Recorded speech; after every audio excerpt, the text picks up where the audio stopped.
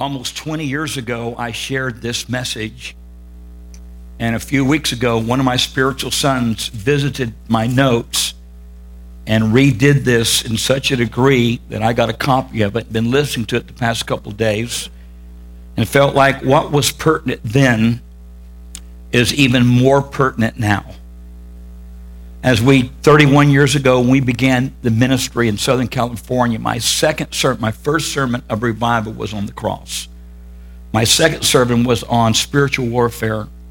And my third sermon on a Tuesday night was concerning end-time prophecy. I believe that we're living in the last of the last days. Those of you that have been with us for a season, we were in revival, and there was a wall right here, and I don't know if you remember that wall.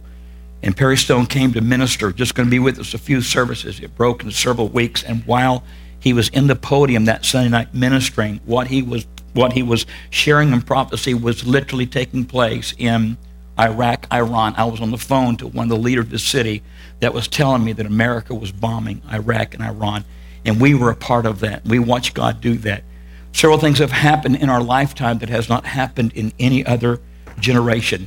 The greatest prophecy of all is that every nation of the world would hear the gospel, and that nation would be blessed. I have an article here I'll share a couple things from this article, but it brought to my attention Super Bowl Sunday, 111 million viewers watched Super Bowl Sunday. TV now has the power to touch the world and reconnect us with everybody. There's a possibility that we could be just a few hours away from World War III. I don't want to panic you, but right now there are 2 Iranian warships. Okay, who's messing with me back there? Hayden, is that you? Everybody turn around and glare at the sound booth. Go ahead, just glare at them. At this very moment, there are 2 Iranian warships in the Suez Canal. How many knows what the Suez Canal is? Egypt to Mediterranean Sea. First time in the history of the world that 2 Iranian warships that have the ability to host nuclear warheads are moving right now towards the ocean. I do not know that Israel is going to allow those 2 warships to arrive, because if they get to their destination, they will have the ability to bring nuclear warfare to Israel from the ocean. That's happening right now as we are sitting in this congregation enjoying this Sunday morning service. I have an article here that declares, how many remembers what the word said would be in the last days concerning Noah? Anybody? Eating and drinking and getting divorced just to get married. The divorce rate now is 50% in the nation, even higher in Christian marriages. How scary is that? I have an article here that says excessive body weight is now a global phenomenon, with 10% of the world's population, about 500 million adults, considered obese. The article at the bottom of this is about the Indian government is trying to give each of 1.2 billion citizens a universal identity number that will have a biometric marker such as an iris scan. Right now, there's someone in the world trying to put a mark of the beast on someone to identify them, and we're sitting here on this beautiful Sunday morning enjoying what God has for us. If there was ever a time to take notes, I believe this morning is that morning. If you don't have anything to write, just borrow somebody's the front of their Bible. I see that Loretta has some paper there that you can borrow from her. And you might want to write down some of the things that we're going to touch today, because I want to talk about 7 satanic attacks that are addressing the body of Jesus Christ right now as we are seated in this facility. Revelation 12, as many of you know, is a very, very powerful passage of Scripture. That's where we hear that Satan, 1/3 of the angelic force of the enemy, will be cast down, and we will declare that we have overcome the enemy by what again? The word of our testimony, the blood of the Lamb. Each one of us that have been washed in the blood, we have a testimony. Whether your testimony is, I've never done drugs or alcohol, I got married as a virgin, I've loved God all my life, what a testimony, what a standard to establish for the younger people to hear and to comprehend. If you've been in prison, you've been in the gutter, you've been on drugs, and you're clean today, what a testimony, because there are so many in the world right now that are struggling with pharmaceutical drugs. The past 3 times that I've shared the message, America the Addicted, I've asked the families in the congregation, if you have someone in your life that's in a rehab or just got out, or is hooked on alcohol or drugs, I want you to lift your hand. Every single family in the past 3 congregations have lifted their hand. There's someone in their life hooked on drugs. Well, I'm here to tell you, he who the Son sets free is free indeed, and God has raised you up to bring freedom and victory to your family. And this is the attitude. If God did it for you, he's no respecter of persons. He will do it for them. We realize that there is a satanic battle going on. Jesus said in Luke 10, I beheld Satan as lightning falling from heaven. And then Jesus makes a statement, I give you power to tread on what? Serpents. Serpents represent the attacks of today. You cannot walk your Christian walk and not be endangered by the enemy. We used to sing a song, the devil is a sly old fox. If I could catch him, I'd put him in a box, lock that box, and throw away the key for all the tricks he's played on me. Unfortunately, you cannot catch the devil and put him in the box. He has a purpose just like you. He has a mission. He has an agenda that he is desiring to carry and to fulfill. When Paul was cast on the isle, they were shipwrecked, they were abandoned. Paul went to do what anybody would do, build a fire to get us warm, and out of the fire there was a snake. You cannot touch ministry and not take the risk of getting burned. You cannot touch ministry and not take the risk of getting offended. People hurt people, and hurt people hurt people. We are a society of hurt people. We're a society where generations have been abandoned by their fathers, have been abandoned by their mothers, have been abandoned by their protégés. They're out there alone trying to find their own way. But aren't you glad that there's a way that seemeth right unto a man, but there's a better way to a child of God, and that's a path called holiness, and we're walking that path pursuing what God has for us. I can tell I'm full of it today. There are 2 prophetic chapters in the Bible you need to write down, Ezekiel 38, Isaiah 14. Both those chapters tell you why Lucifer was cast from heaven to earth. It tells us that when Lucifer was created, the very power of music was in him. He was the rhythm of music. When he walked and when he talked, noise was made. When he opened his mouth, music came out. That's why music is so powerful today in the world. And we'll talk about music a little later. Pastor Rhonda shared something Wednesday night that I love to hear her say, because I do it to her all the time. I can get up on any given morning and I can be in her presence just for a few minutes and I can sing a little song, and it's usually something like, ain't no sunshine when she's gone, ain't no sunshine when she's away. And then all day throughout the day I'll hear Pastor Rhonda saying, ain't no sunshine when I'm gone. It's so funny how powerful that music is, and we know that God has given us music. Music takes us directly into the presence of God, and we'll talk about that in a minute, how the enemy is trying to steal your joy. But when the Lord gave us power to tread upon serpents, those are things that we encounter daily. He also said, I give you power to tread upon scorpions. How many has ever tried to pick up a scorpion? If you're not careful, when you go to pick the scorpion up, the tail will swing up and try to bite you. That represents the things of yesterday. All the things that have hurt you, all the things that have a bad taste in your mouth, all the things that there are bad memories, God has given you the ability to be healed from your past. The Apostle Paul said, this one thing I do, forgetting those things which are behind, because he murdered Christians. He went with an entourage. He had a schedule from the government that he could kill any Christian he wanted. And if you can imagine the horror, the pain, the nightmare of having that on his chest, he said, I've got to come to a place in my life where I forget the failures and successes of yesterday, press towards the mark, pursuing the things that God has for me right now. In Revelation, the 12th chapter, very powerful. Are you guys got 1 Peter 5 and 8 ready for me? Throw that up there just for a minute. This is our thought or theme today, where Peter, who can certainly relate to the devil messing with him. Hello? Let me say it again. Peter, who can certainly relate to the devil messing with him. It was Peter that said, thou art the Christ, the Son of the living God. It was Jesus that said, Peter, you didn't get this by book knowledge or by computers or by Google. God gave this to you. I mean, what a powerful, and God changes his name. And then a few minutes later, Jesus said, I'm going to have to go to Jerusalem. I'm going to be murdered. I'm going to be tortured. I'm going to die for the sins of the world.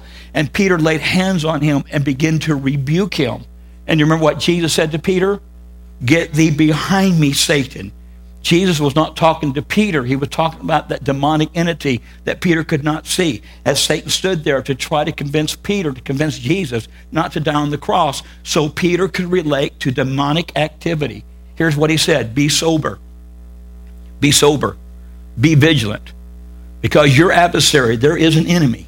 The devil walketh about as a roaring lion, seeking whom he may devour. The devil wants to eat you up. The devil wants to destroy you. And he can only do it in one of three ways. He can tempt you, and God promises us that there's no temptation the enemy can put on us that we can't overcome by the blood of Jesus. He can try his best to accuse you. He is the accuser of the brethren. He accused God in the garden to Eve. You know the story. He's done it all through the ages. He can accuse you. The Bible says that blessed are you when you're persecuted for my name's sake, for great shall be your reward in heaven. So when there's temptation, he gives you power to overcome. When there's accusation, he blesses you because you're a child of God. But the third area he likes to operate in is the spirit of deception. I wake up every morning knowing that somehow the enemy is going to try to tempt me. I wake up every morning knowing that probably in that day the enemy is going to accuse me. But Josh, I probably should be a little bit more alert and realize that every day the enemy. I wake up every morning knowing that somehow the enemy is going to try to tempt me. I wake up every morning knowing that probably in that day the enemy is going to accuse me. But Josh, I probably should be a little bit more alert and realize that every day the enemy is going to try to deceive me. No one gets up every morning saying, hey, the devil's going to try to deceive me today. But he does. That's the way he moves. That's the way he rolls. That's what he likes to do. Those three things the enemy tries to bring against you, the word says, greater is he that is in us than he that is in the world. So we've tapped into things that God has given us. If I were to share my opinion, and this is simply a prophetic opinion, it happens to be shared also by Perry Stone and by Shane Warren, who's a very good scholar of the word. This is what we assume right now in Revelation 12. It talks about a woman that's pregnant with child. The sun is on her shoulders. The moon is under her feet. The sun represents the son of righteousness. The moon represents the enemy.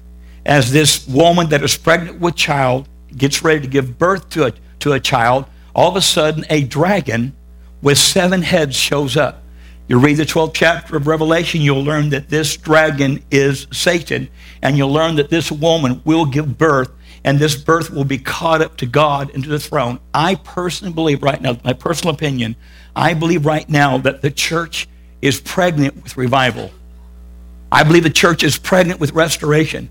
I believe that we're standing right on the peripheral of where the word says, multitudes in the valley of decision, for the day of the Lord is near in the valley of decision. I'm not exactly sure what's going to push the baby out of the womb.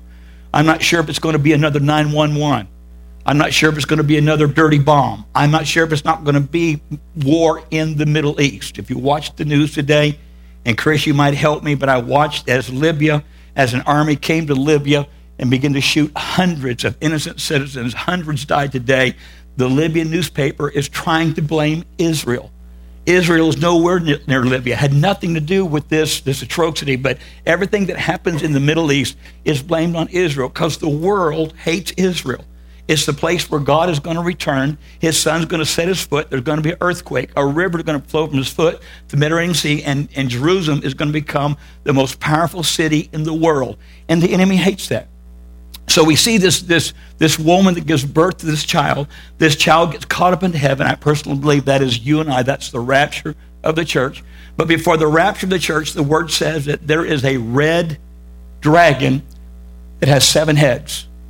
And just for a moment, I want to talk about a snake that was in the Garden of Eden. The Bible says that the serpent was more subtle than any of the beasts of the field, that we know that the serpent deceived Eve, who turned around and talked her husband into disobedience. How ironic that in Genesis 3, he's a serpent. He's a little garden snake. Look at someone say garden snake. But by the 12th chapter of Revelation, he's a roaring dragon that has 7 heads. How did he grow from serpent to dragon? We know that your container is made up of body, soul, and spirit. The word for body in the Greek is soma. The word for spirit, the word for soul is psyche. You're made up of soma, pneuma, and psyche. But there are things that your body produces, found in Galatians 5 and 7, that's called flesh. Not your actual soma, but the flesh, the attitudes that we generate. The Bible says the works of the flesh are, and you know them, jealousy, envy, pride, all those things that happen. When we manifest anything in the flesh, it feeds the devil. Don't get quiet on me. God told the serpent, from this day forward, you will crawl on your belly and you will eat the dust of the earth. And every time a child of God drops the ball, the enemy goes right to God and accuses us. Every time the child of God does something that is not pleasing to God, the enemy goes to God and tries to burn us and run us down. Can anybody relate?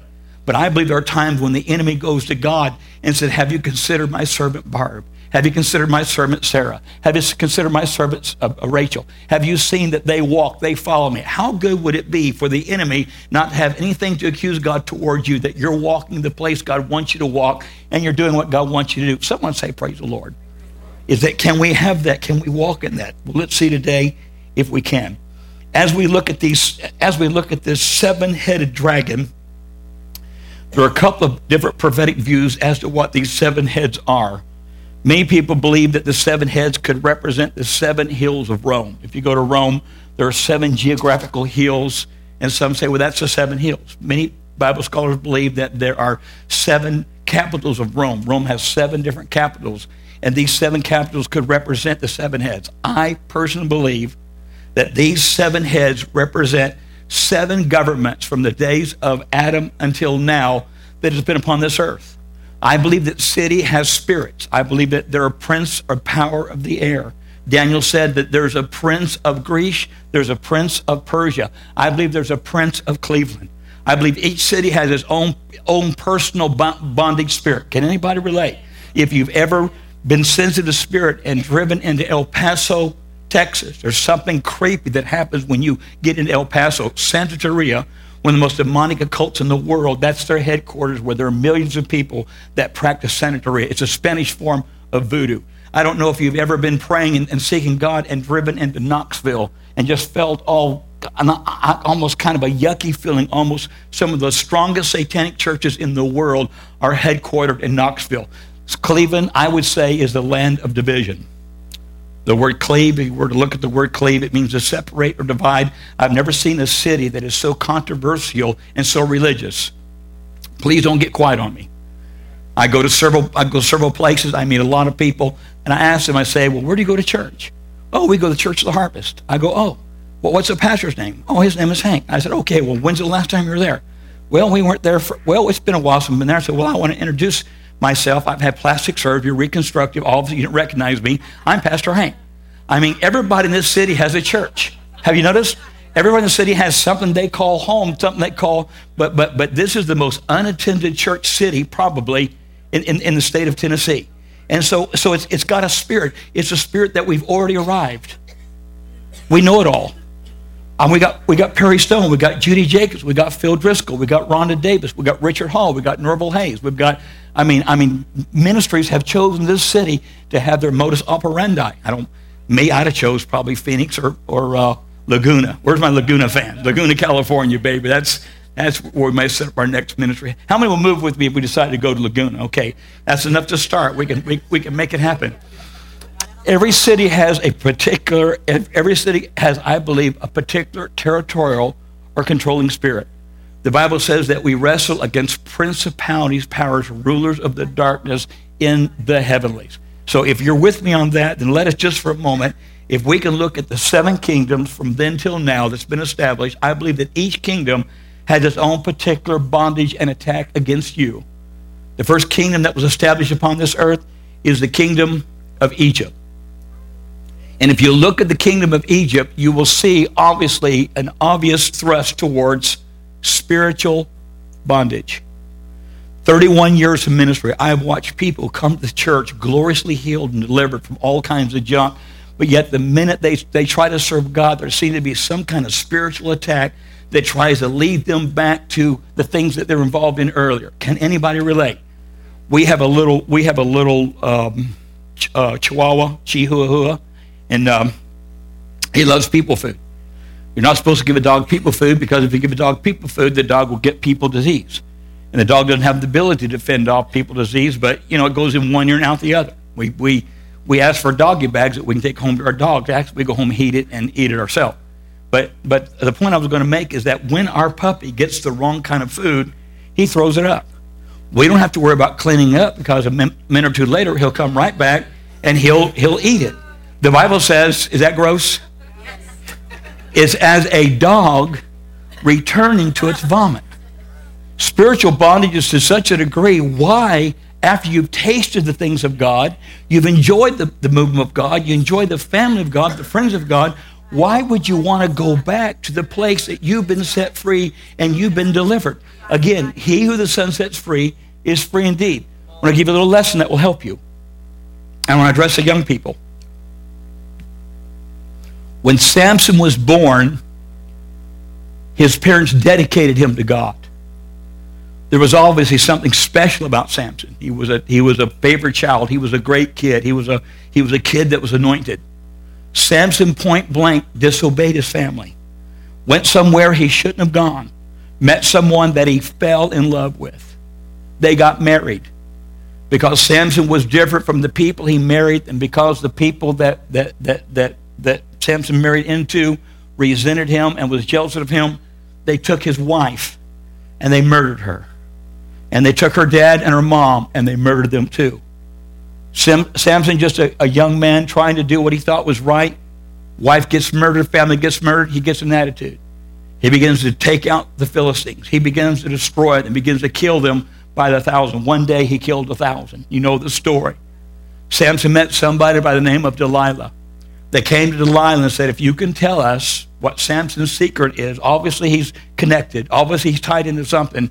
If you can tell us what his secret is, we'll reward you. And they gave her a promise of recompense.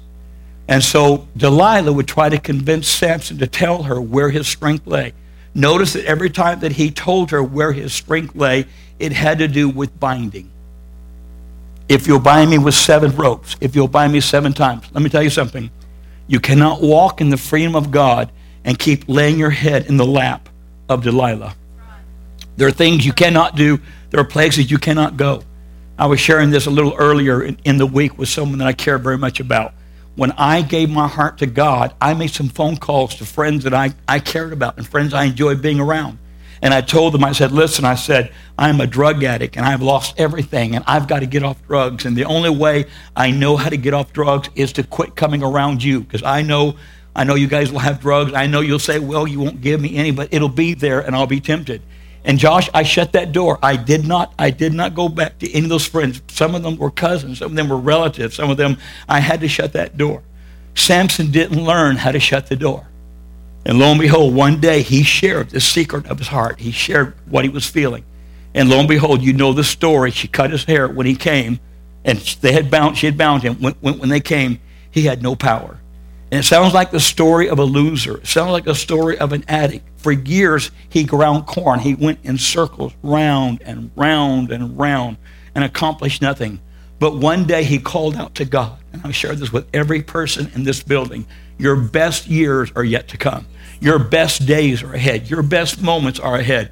Samson said, God, let me feel your power one more time. And in that day, Samson took out more of the enemy in one day than he had in his entire life. Better is one day in your courts than 1,000 days elsewhere. Don't give up on yourself. Don't give up. Don't let the spirit of bondage convince you to get sucked back into that life. Again, he who the Son sets free is free indeed. He said, the Spirit of the Lord is upon me to anoint me to set at captive those that are bound. He came today to set you free from any addiction, for anything in your life that's binding you. Let him do it.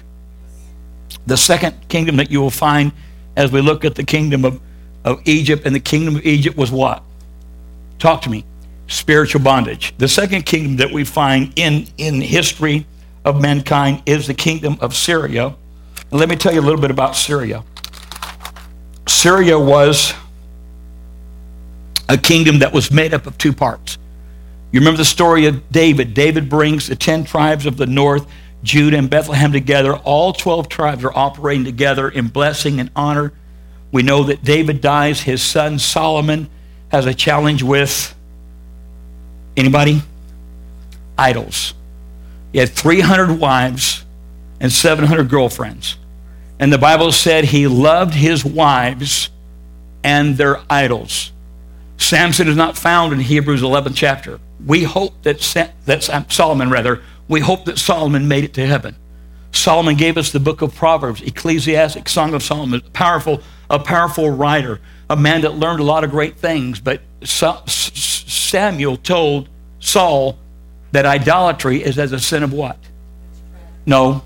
Rebellion is a sin of witchcraft. Idolatry is a sin of stubbornness. There's a spirit that tries to attack our nation. We talked about it Wednesday night. You go to, how many's ever tried to pick up a lizard? What happened when you pick up the lizard? It scrunched its neck around, tried to sneak around it and try to bite you.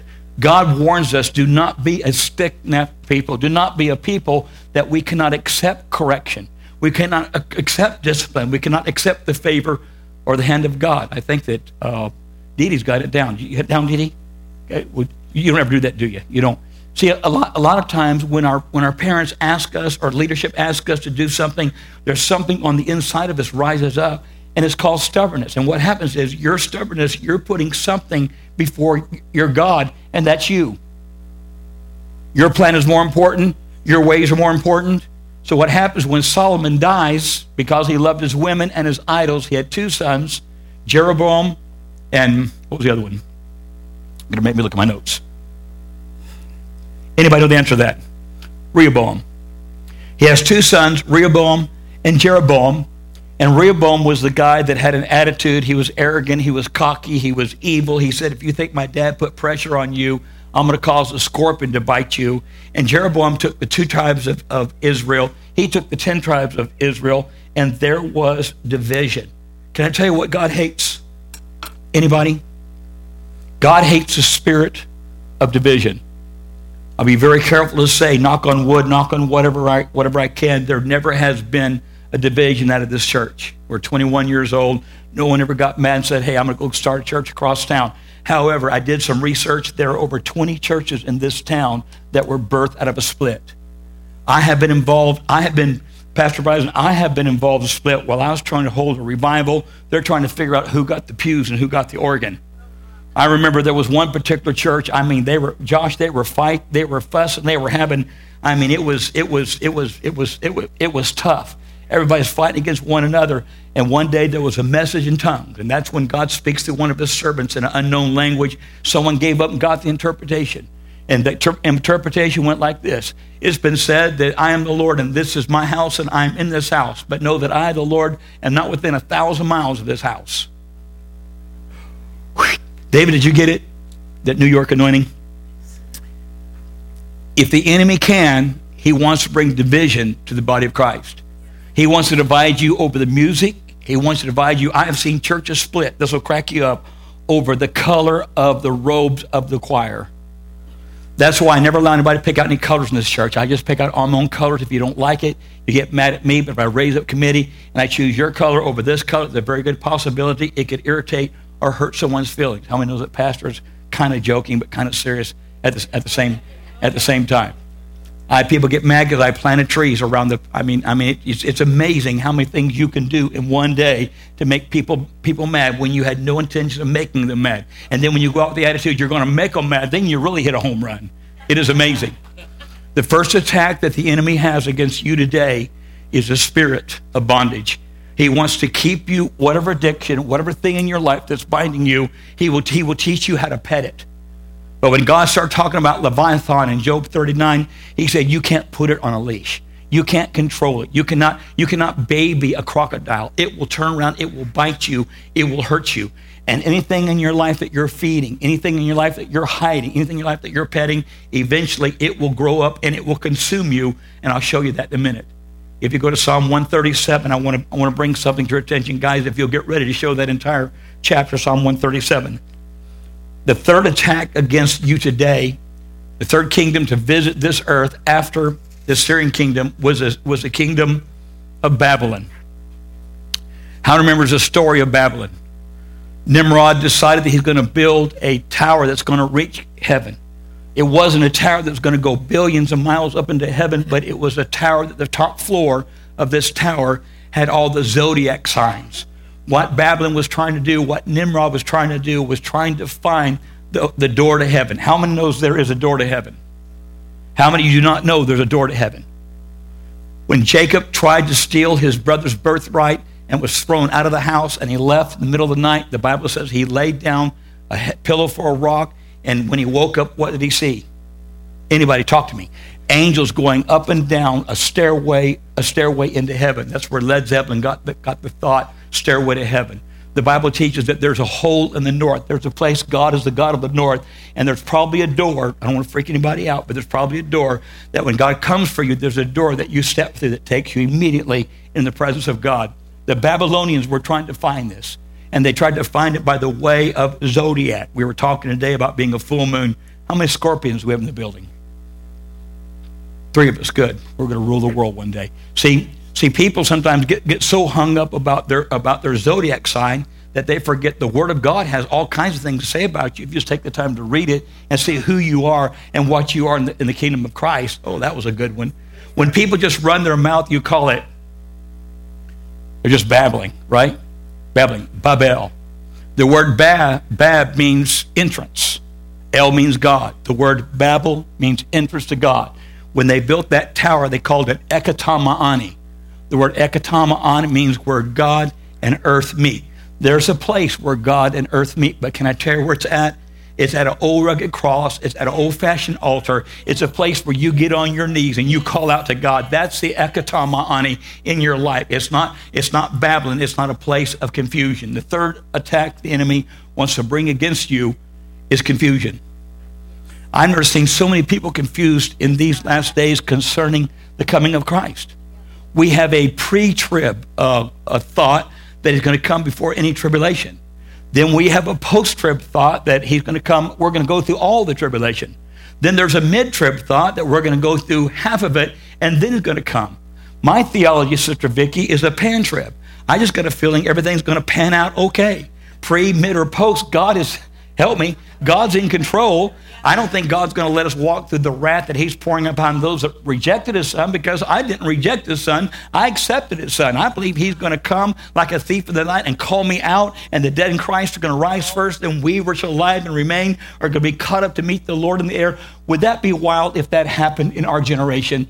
Man, you talk about goosebumps. You talk about your hair raising up on the back of your head. Could you imagine flipping hamburgers at McDonald's? All of a sudden, you feel your spirit begin to rise. And if you're like me, you know what you'll do? You'll look for the dirtiest, ugliest sinner you can find, grab him one hand, grab the other, get about 500 feet high, then you give your last altar call. And how effective.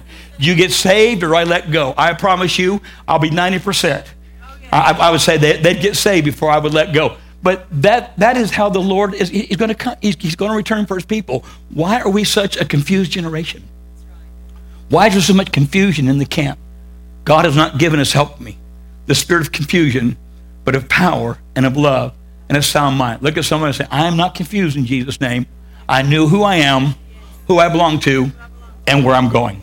So the first camp was, help me, bondage. The second camp is division.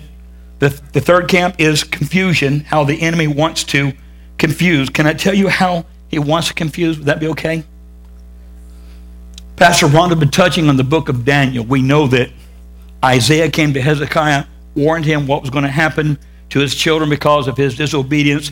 It takes place. Zedekiah, King Zedekiah, is the king when the Babylonians come to overthrow Jerusalem. Let me say, they did 3 things to Zedekiah that the enemy wants to do to you today. Number 1, they plucked out his eyes. He lost his vision. The eyes are the window to the soul. When you start getting confused about what your vision is, or you're not sure what your vision is, or things become very cloudy, that is probably the spirit of confusion that's trying to affect you and hurt you. The second thing the Babylonians did when they came to Jerusalem was they took most of the boys and castrated them and made them eunuchs, changed their diet and changed their name. I've never seen a generation to have so much a tendency to have alcohol attached to their meal. I've never seen a generation that is so gender confused in the last days. I've never seen a society where children are divorcing and suing their parents. I've never seen a generation where there's so much antipathy, there's so much anger, there's so much hatred, there's so much frustration. The word says in the last days that I will turn the hearts of the children back to the fathers, the hearts of the fathers back to the children. That could be spiritual fathers, because what I'm seeing today is a lot of fathers are just abandoning their children, abandoning their responsibilities, doing whatever they want to do. I'll be very careful, but I have been drug testing someone for quite a while, And one day she tested dirty. And she argued with me. She said, there's no way I tested dirty. No way. And lo and behold, a little later, she confessed she had taken her niece's urine, who was 7 years old, and brought it to the test, not knowing that her family was medicating their kids so they could go out and party. Someone tell me that we're not living in a scary day. We're not living in a day of confusion, the role playing, not sure what you are. Let me tell you something. God does not make a mistake and put a woman in a man's body, or God does not make a mistake and put a man in a woman's body. He told Jeremiah, before you were in your mother's womb, I knew your name, I knew your gender, and I knew your ministry. Look at someone and say, praise God. God knows what I'm all about. If the enemy can, he would like to change your diet. I'll be very careful because I'm very guilty of running to Taco Bell. I love the Big Mac. I wish that, help me, Pastor Rhonda, on NCIS, the scientist, the girl scientist, what's her name? I wish that Abby would find the secret formula to the Big Mac so I could make it at home. She found the secret to Kentucky Fried Chicken and let them eat, knowing that the stuff that we're putting in our body is not good for us. It's hurting us. How confusing is that? Okay, that's all I'm going to say. I got three that eat right. The rest are fast foods. The Psalm 137, the last thing that an enemy would like to take from you is your vision, your children. Psalm 137, by the rivers of Babylon, there we sat and we wept when we remembered Zion. That says, and they that wasted us required us to sing the Lord's song. How can we sing the Lord's song in a strange land? If the enemy can steal your song, he can steal your joy. Let me say it again. Those of you that find it important to be late for praise and worship, he's already one strike on you. Oh, yeah. Those of you that don't even come for praise and worship, he's two strikes on you.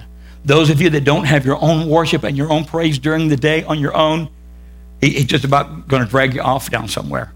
Because the joy of the Lord is your strength.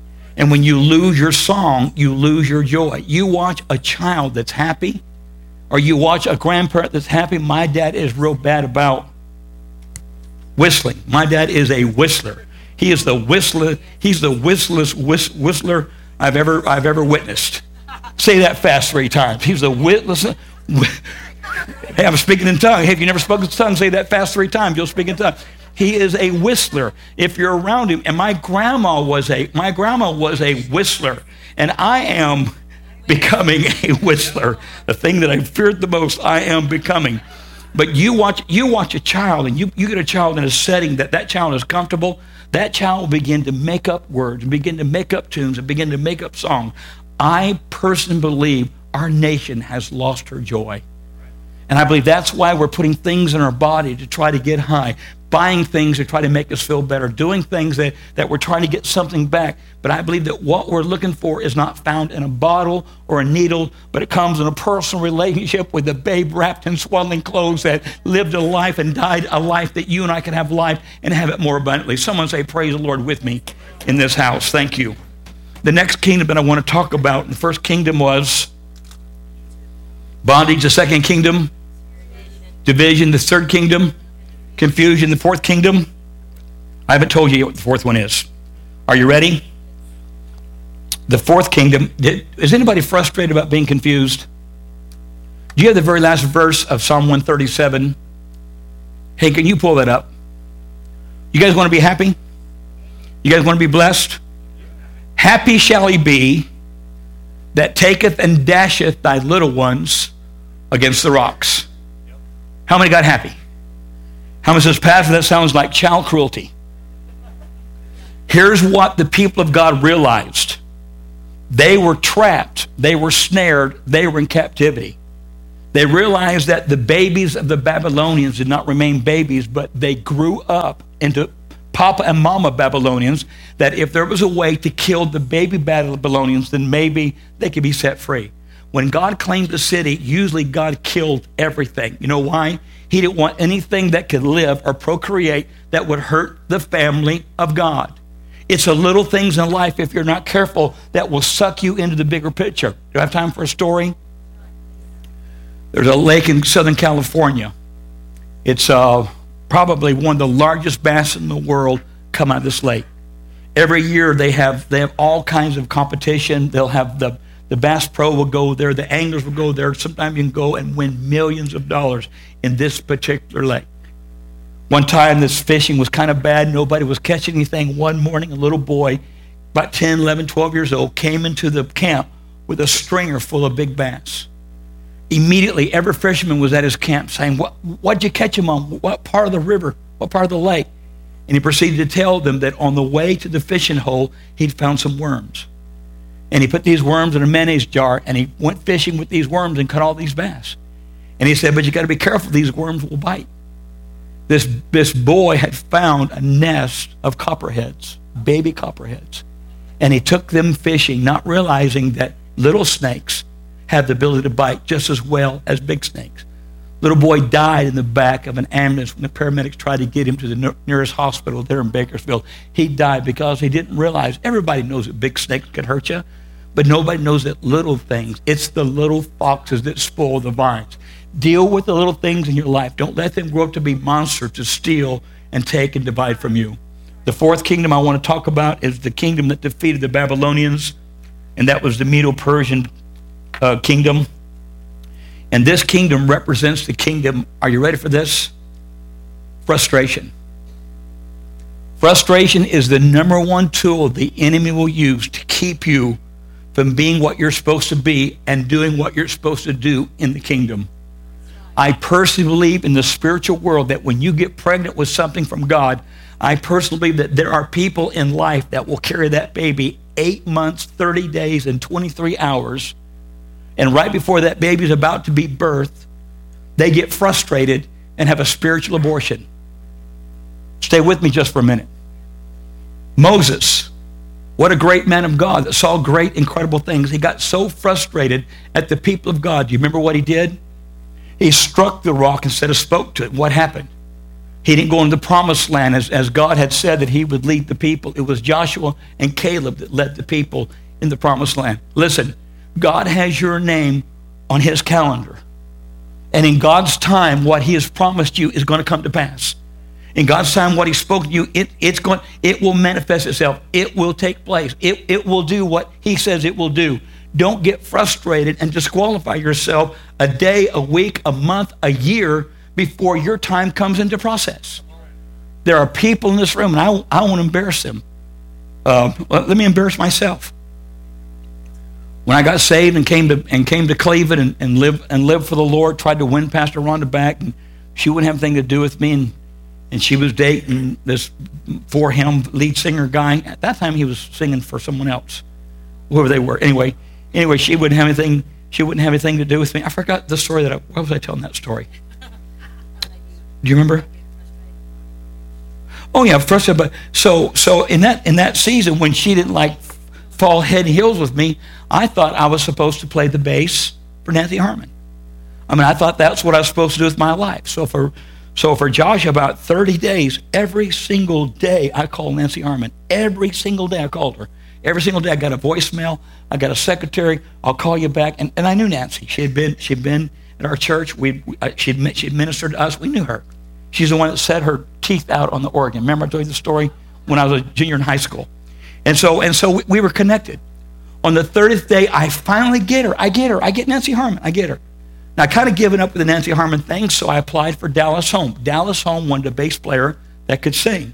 Well, that left me and Paul out, so there was no job there with Dallas Home. But I played the bass and played a pretty good bass. At that time, I played a pretty good bass.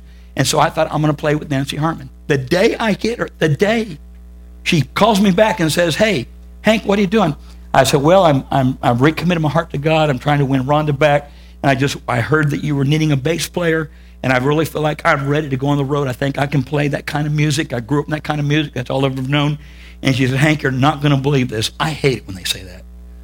She said, I hired John Thorne. Remember John Thorne? Yesterday. I said, Nancy, you got to be kidding. Nancy, it's God's will for me to try. I know it is. She said, well, Hank, I'll remember. Well, that never happened. That next week, I flew out. I was frustrated. I was irritated. Spencer, I thought God had let me down. I said, this is not fair. This is the pits. In those days, we didn't use words like vacuum or suck. It was just the pits. And so when I got to California, it happened to be Easter Sunday, and my dad said Easter Sunday, he said, hey, would you like to preach tonight? I had one sermon. And Susan, it was 27 pages. You know how I know it's 27 pages? At the end of the sermon, instead of Mom telling me how good the sermon was, she said that every time I turned the page, I licked my finger, and I licked my finger 27 times.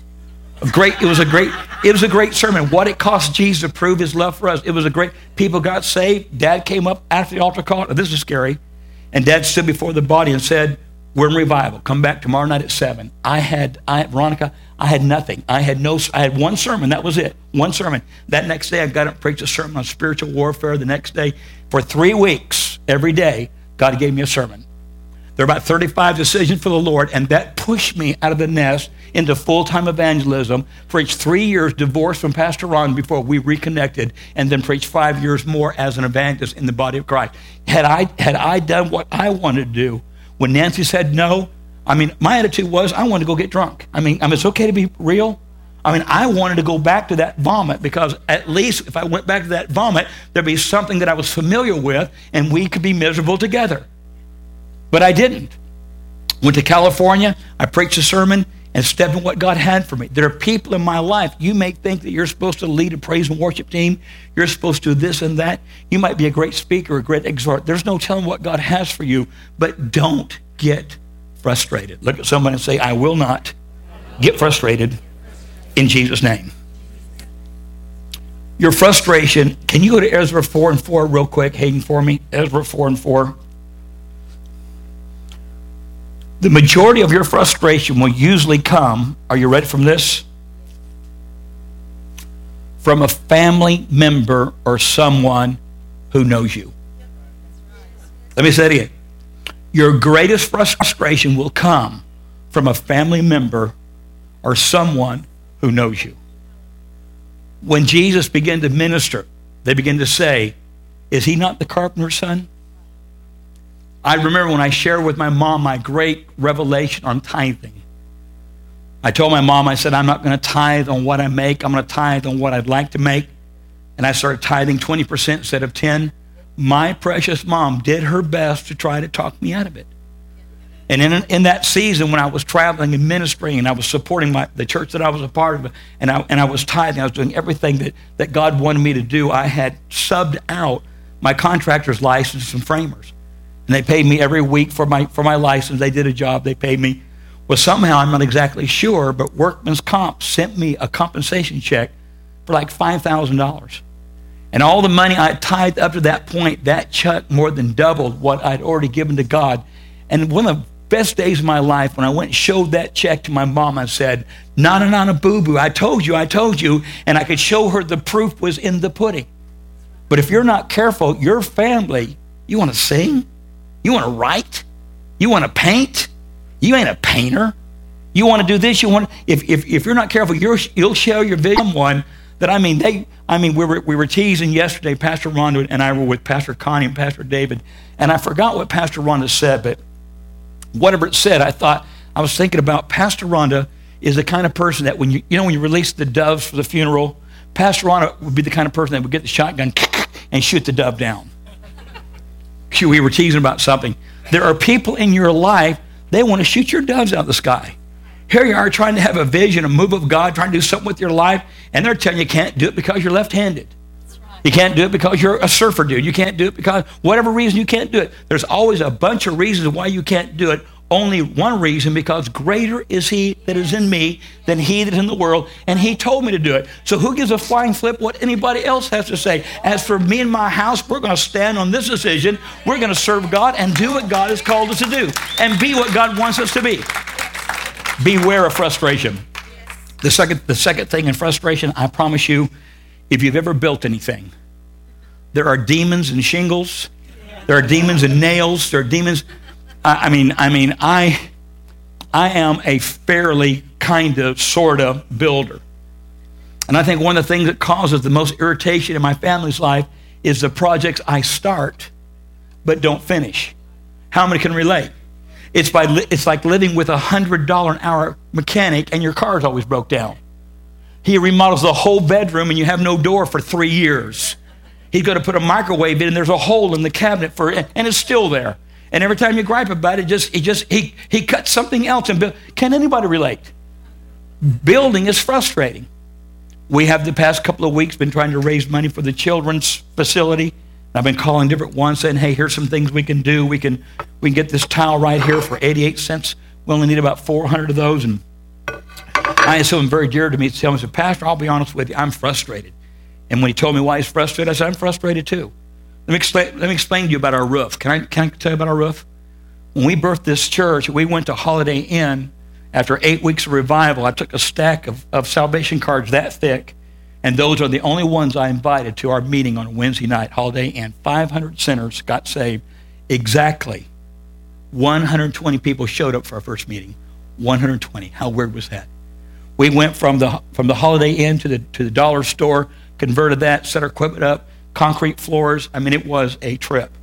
Then we ordered some buildings. We ordered 6 buildings bolted together that had no bearing walls. The actual sanctuary from that wall to that wall. There are 6 trailers here, like a trailer you would see in Alabama. Or do you know what a divorce and a tornado has in common in Alabama? Anybody? Someone's about to lose a trailer. Never mind, that ain't costing. But we are literally in 6 trailers. They got an air conditioning unit on the end of them. They got a power pole, and they're all bolted together. And we outgrew it when we got it here. So we never intended to be in this facility. We never intended to be here 21 years. So what we've done, we've added on here, we've added on here, we've added on here, and this water is demon possessed. I promise you. If water can find a place to leak, it will. Water can pound on a rock and it will beat the rock. It eventually will drill a hole in the rock. That's how persistent water is. And that's why we keep moving our buckets. We fix this leak, and that demonic water moves over to this section, and we fix that leak. And we've asked several different ones to come and look. We've spent money, people looking at it. But now I want to put all the responsibility and all the blame from now on Dean. I said, Dean, you take whatever it takes to fix it. I'll sell some guns. I'll sell the 55 Chevy. I'll sell whatever it takes. We'll raise the money. We'll fix the roof. I mean, how many can relate how frustrating it is when you come and there's a pan in the middle of the floor and water dripping down? Does that frustrate you? There's something frustrating about building. But if we can survive the roof, then we can probably build a complex that will feed the world, that will touch the heart of God and raise up drama queens and drama actors that will touch Christian television.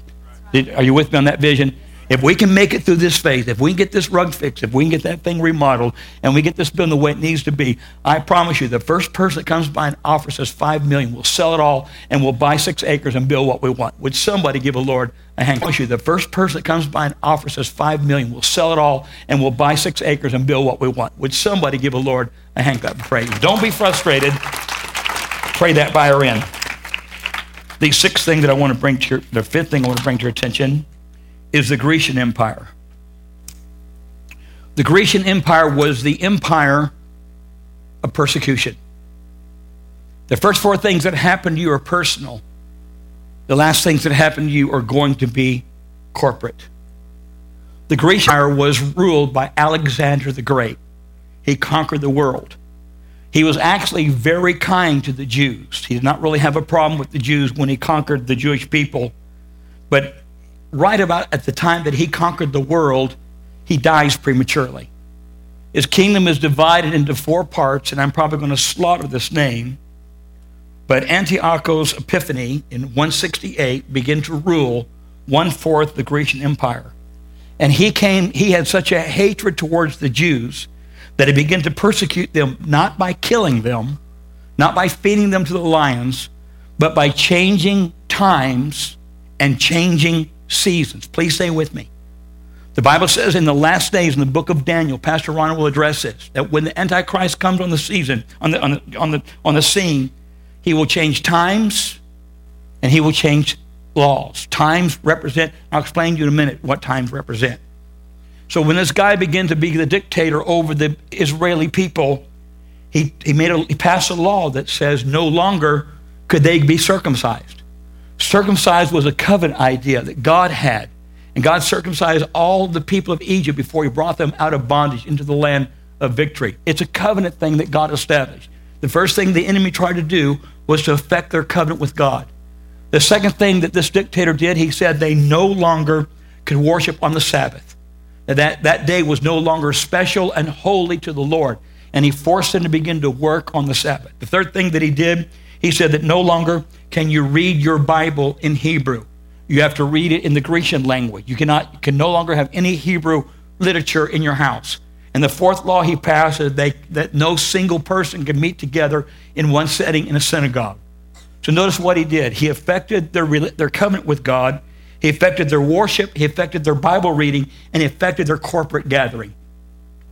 I have watched the enemy in the last days affect all four of those things in our life. Many people don't understand the promises of the covenant. People don't understand, however you feel, whether you worship Saturday or whether you worship Sunday. Whatever day that you worship, they don't understand the importance of worshiping together corporately. And that's a persecution the enemy has brought. To change the times and to change the laws, a law has been passed. Are you ready for this? We just celebrated Christmas. A law has been passed that many government officials no longer want a manger in a place like a post office or a courthouse, that they've had the ability to remove the manger from our judiciary places. The Ten Commandments has been removed. How many remember all the stuff that went on in Alabama? There's a church in California, built a real nice building, wanted to have a cross. The city officials said you could not have a cross. In that same city in California, there's a mall there called the Buddha Mall, and there's a great big image of Buddha on top of this mall, and there's a Muslim mosque, and on this mosque is the star and the crown. It's funny that every other religion of the world can do whatever they want to do except for our religion, our faith, and we're the ones under attack. But let me tell you something. Every time you persecute the people of God, we don't get weaker, we get stronger. We become more viable, we become more in touch. When Pharaoh put the pressures on the people of God, the Bible said they grew to such a degree that Pharaoh was afraid of them. I believe the world is afraid of us. If we do what we're supposed to do, we can eliminate every pill bottle in the world. We can eliminate every doctor, surgeon on life. We could change destiny if we were to step in the place we're supposed to be. The world is afraid of us. We don't realize how much the world is afraid of us because of the God that lives on the inside of us. So that didn't cost you anything. Just don't allow the enemy to silence us. Daniel 7:25 says the Antichrist will have the ability to change the times and the seasons. The sixth thing that I want to bring to your attention, how many remember what the first one was? Everybody say bondage. The second thing, division. The third thing, confusion. The fourth thing, frustration. The fifth thing, persecution. The sixth thing, tolerance. The Roman government tolerated everything. Nero was gay. Some believe he was a pedophile. They tolerated that. They tolerated feeding Christians to lions. They impaled Christians and stuck them on posts and would light them at night so that the Roman citizens could walk down the road and see where they were going. Every other religion was accepted. See, because if you acknowledge that Caesar was God, he was God over all. If you acknowledge the Roman government was God, they were God over all. But only the Christian faith says that Jesus Christ is the only way to heaven. How many agrees that Jesus Christ is the only way to heaven? There's an attitude. Let me be careful how I say this. You can't change what you won't confront.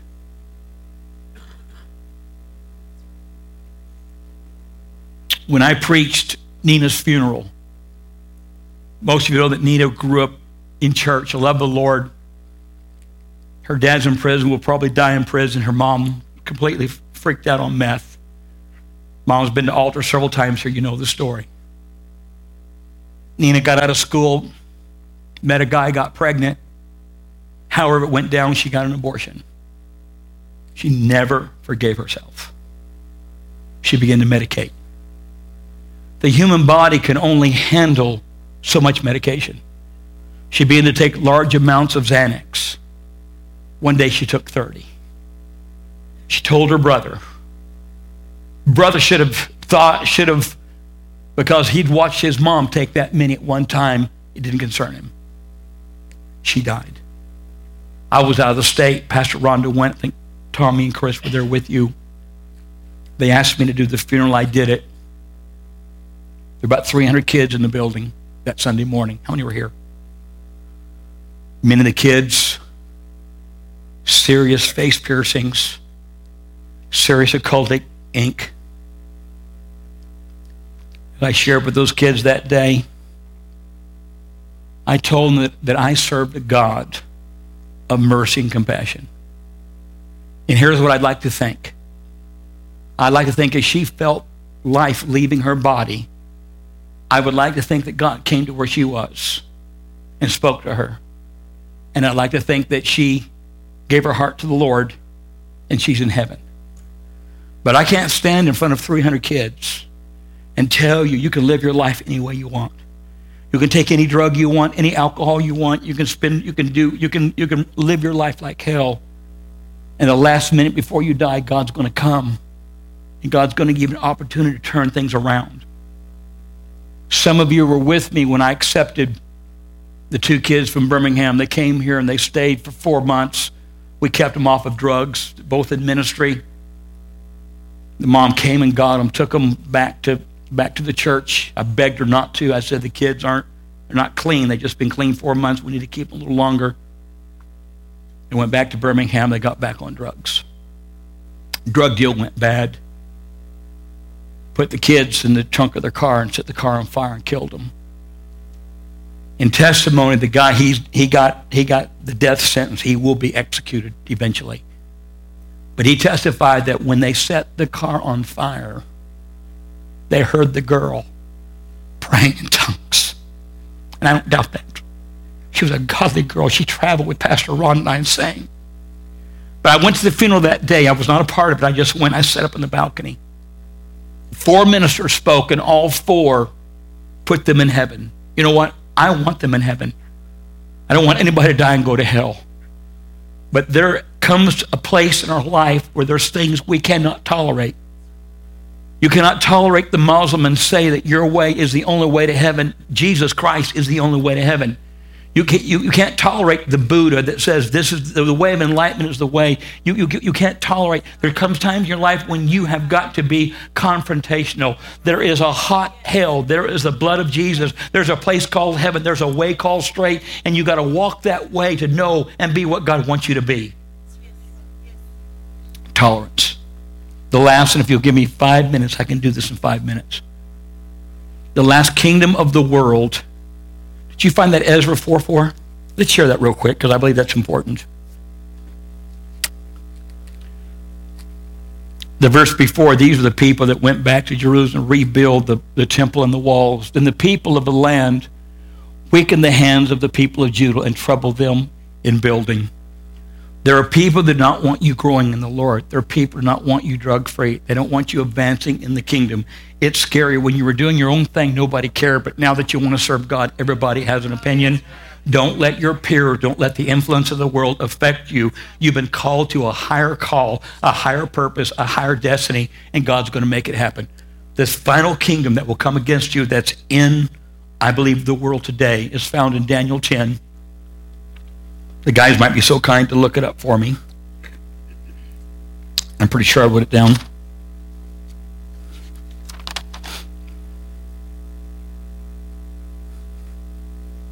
Pastor Ron will find it for me real quick.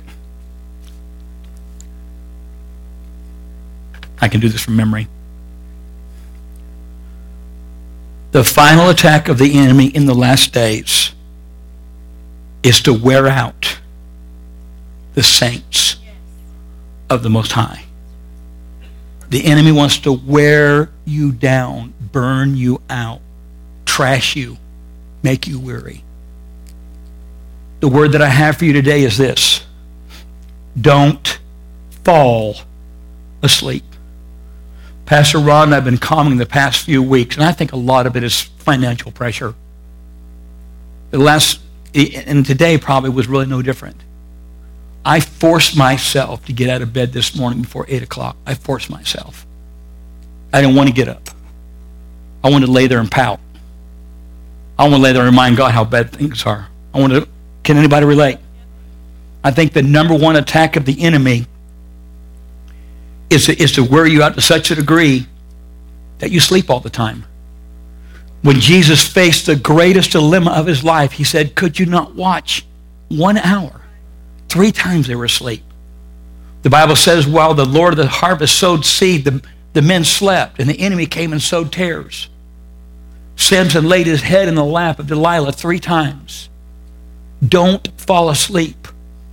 Don't burn out. Don't let the enemy wear you down with things that aren't really that significant, that you forget the more significant things in life. I don't think he wants to wear you down by overworking you. I think he wants to wear you down by overplaying you. I love to play. You're around me very long, you know I have a bass boat, sold it. Jet skis, 4-wheeler, dirt bike. I love to fish, I love to hunt, I love to play racquetball. I love doing that stuff. But I got to be careful that I don't spend all my time playing, that I'll spend as much time doing the things of God. My checkbook should not just show payments on the bass boat. My checkbook should show payments on the things of God. I should be sowing the same thing I'm sowing in a new house. I should be sowing in God's house. And God help me not to get lump-sided. God help me not to be all focused on play, that I can enjoy the things of God. When God entered Abraham into covenant, I'll finish with this. Do you remember what happened in one of the parables when they sowed the seed? Do you remember what happened? The fowls of the air came and stole the seed. Fowls represent demonic entity. When Abraham went into covenant with God, you remember the story that God cut the animal right in half, and Abraham walked in a figure 8. 8 is a number of new. Do you remember what happened? The vultures of the air began to come and try to attack. And you remember what Abraham did? He took a piece of hyssop and he tried to scare the vultures away. And he did it with such intensity that he fell asleep.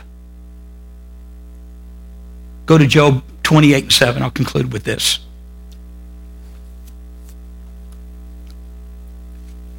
There is a place that you and I can walk that the enemy cannot intimidate.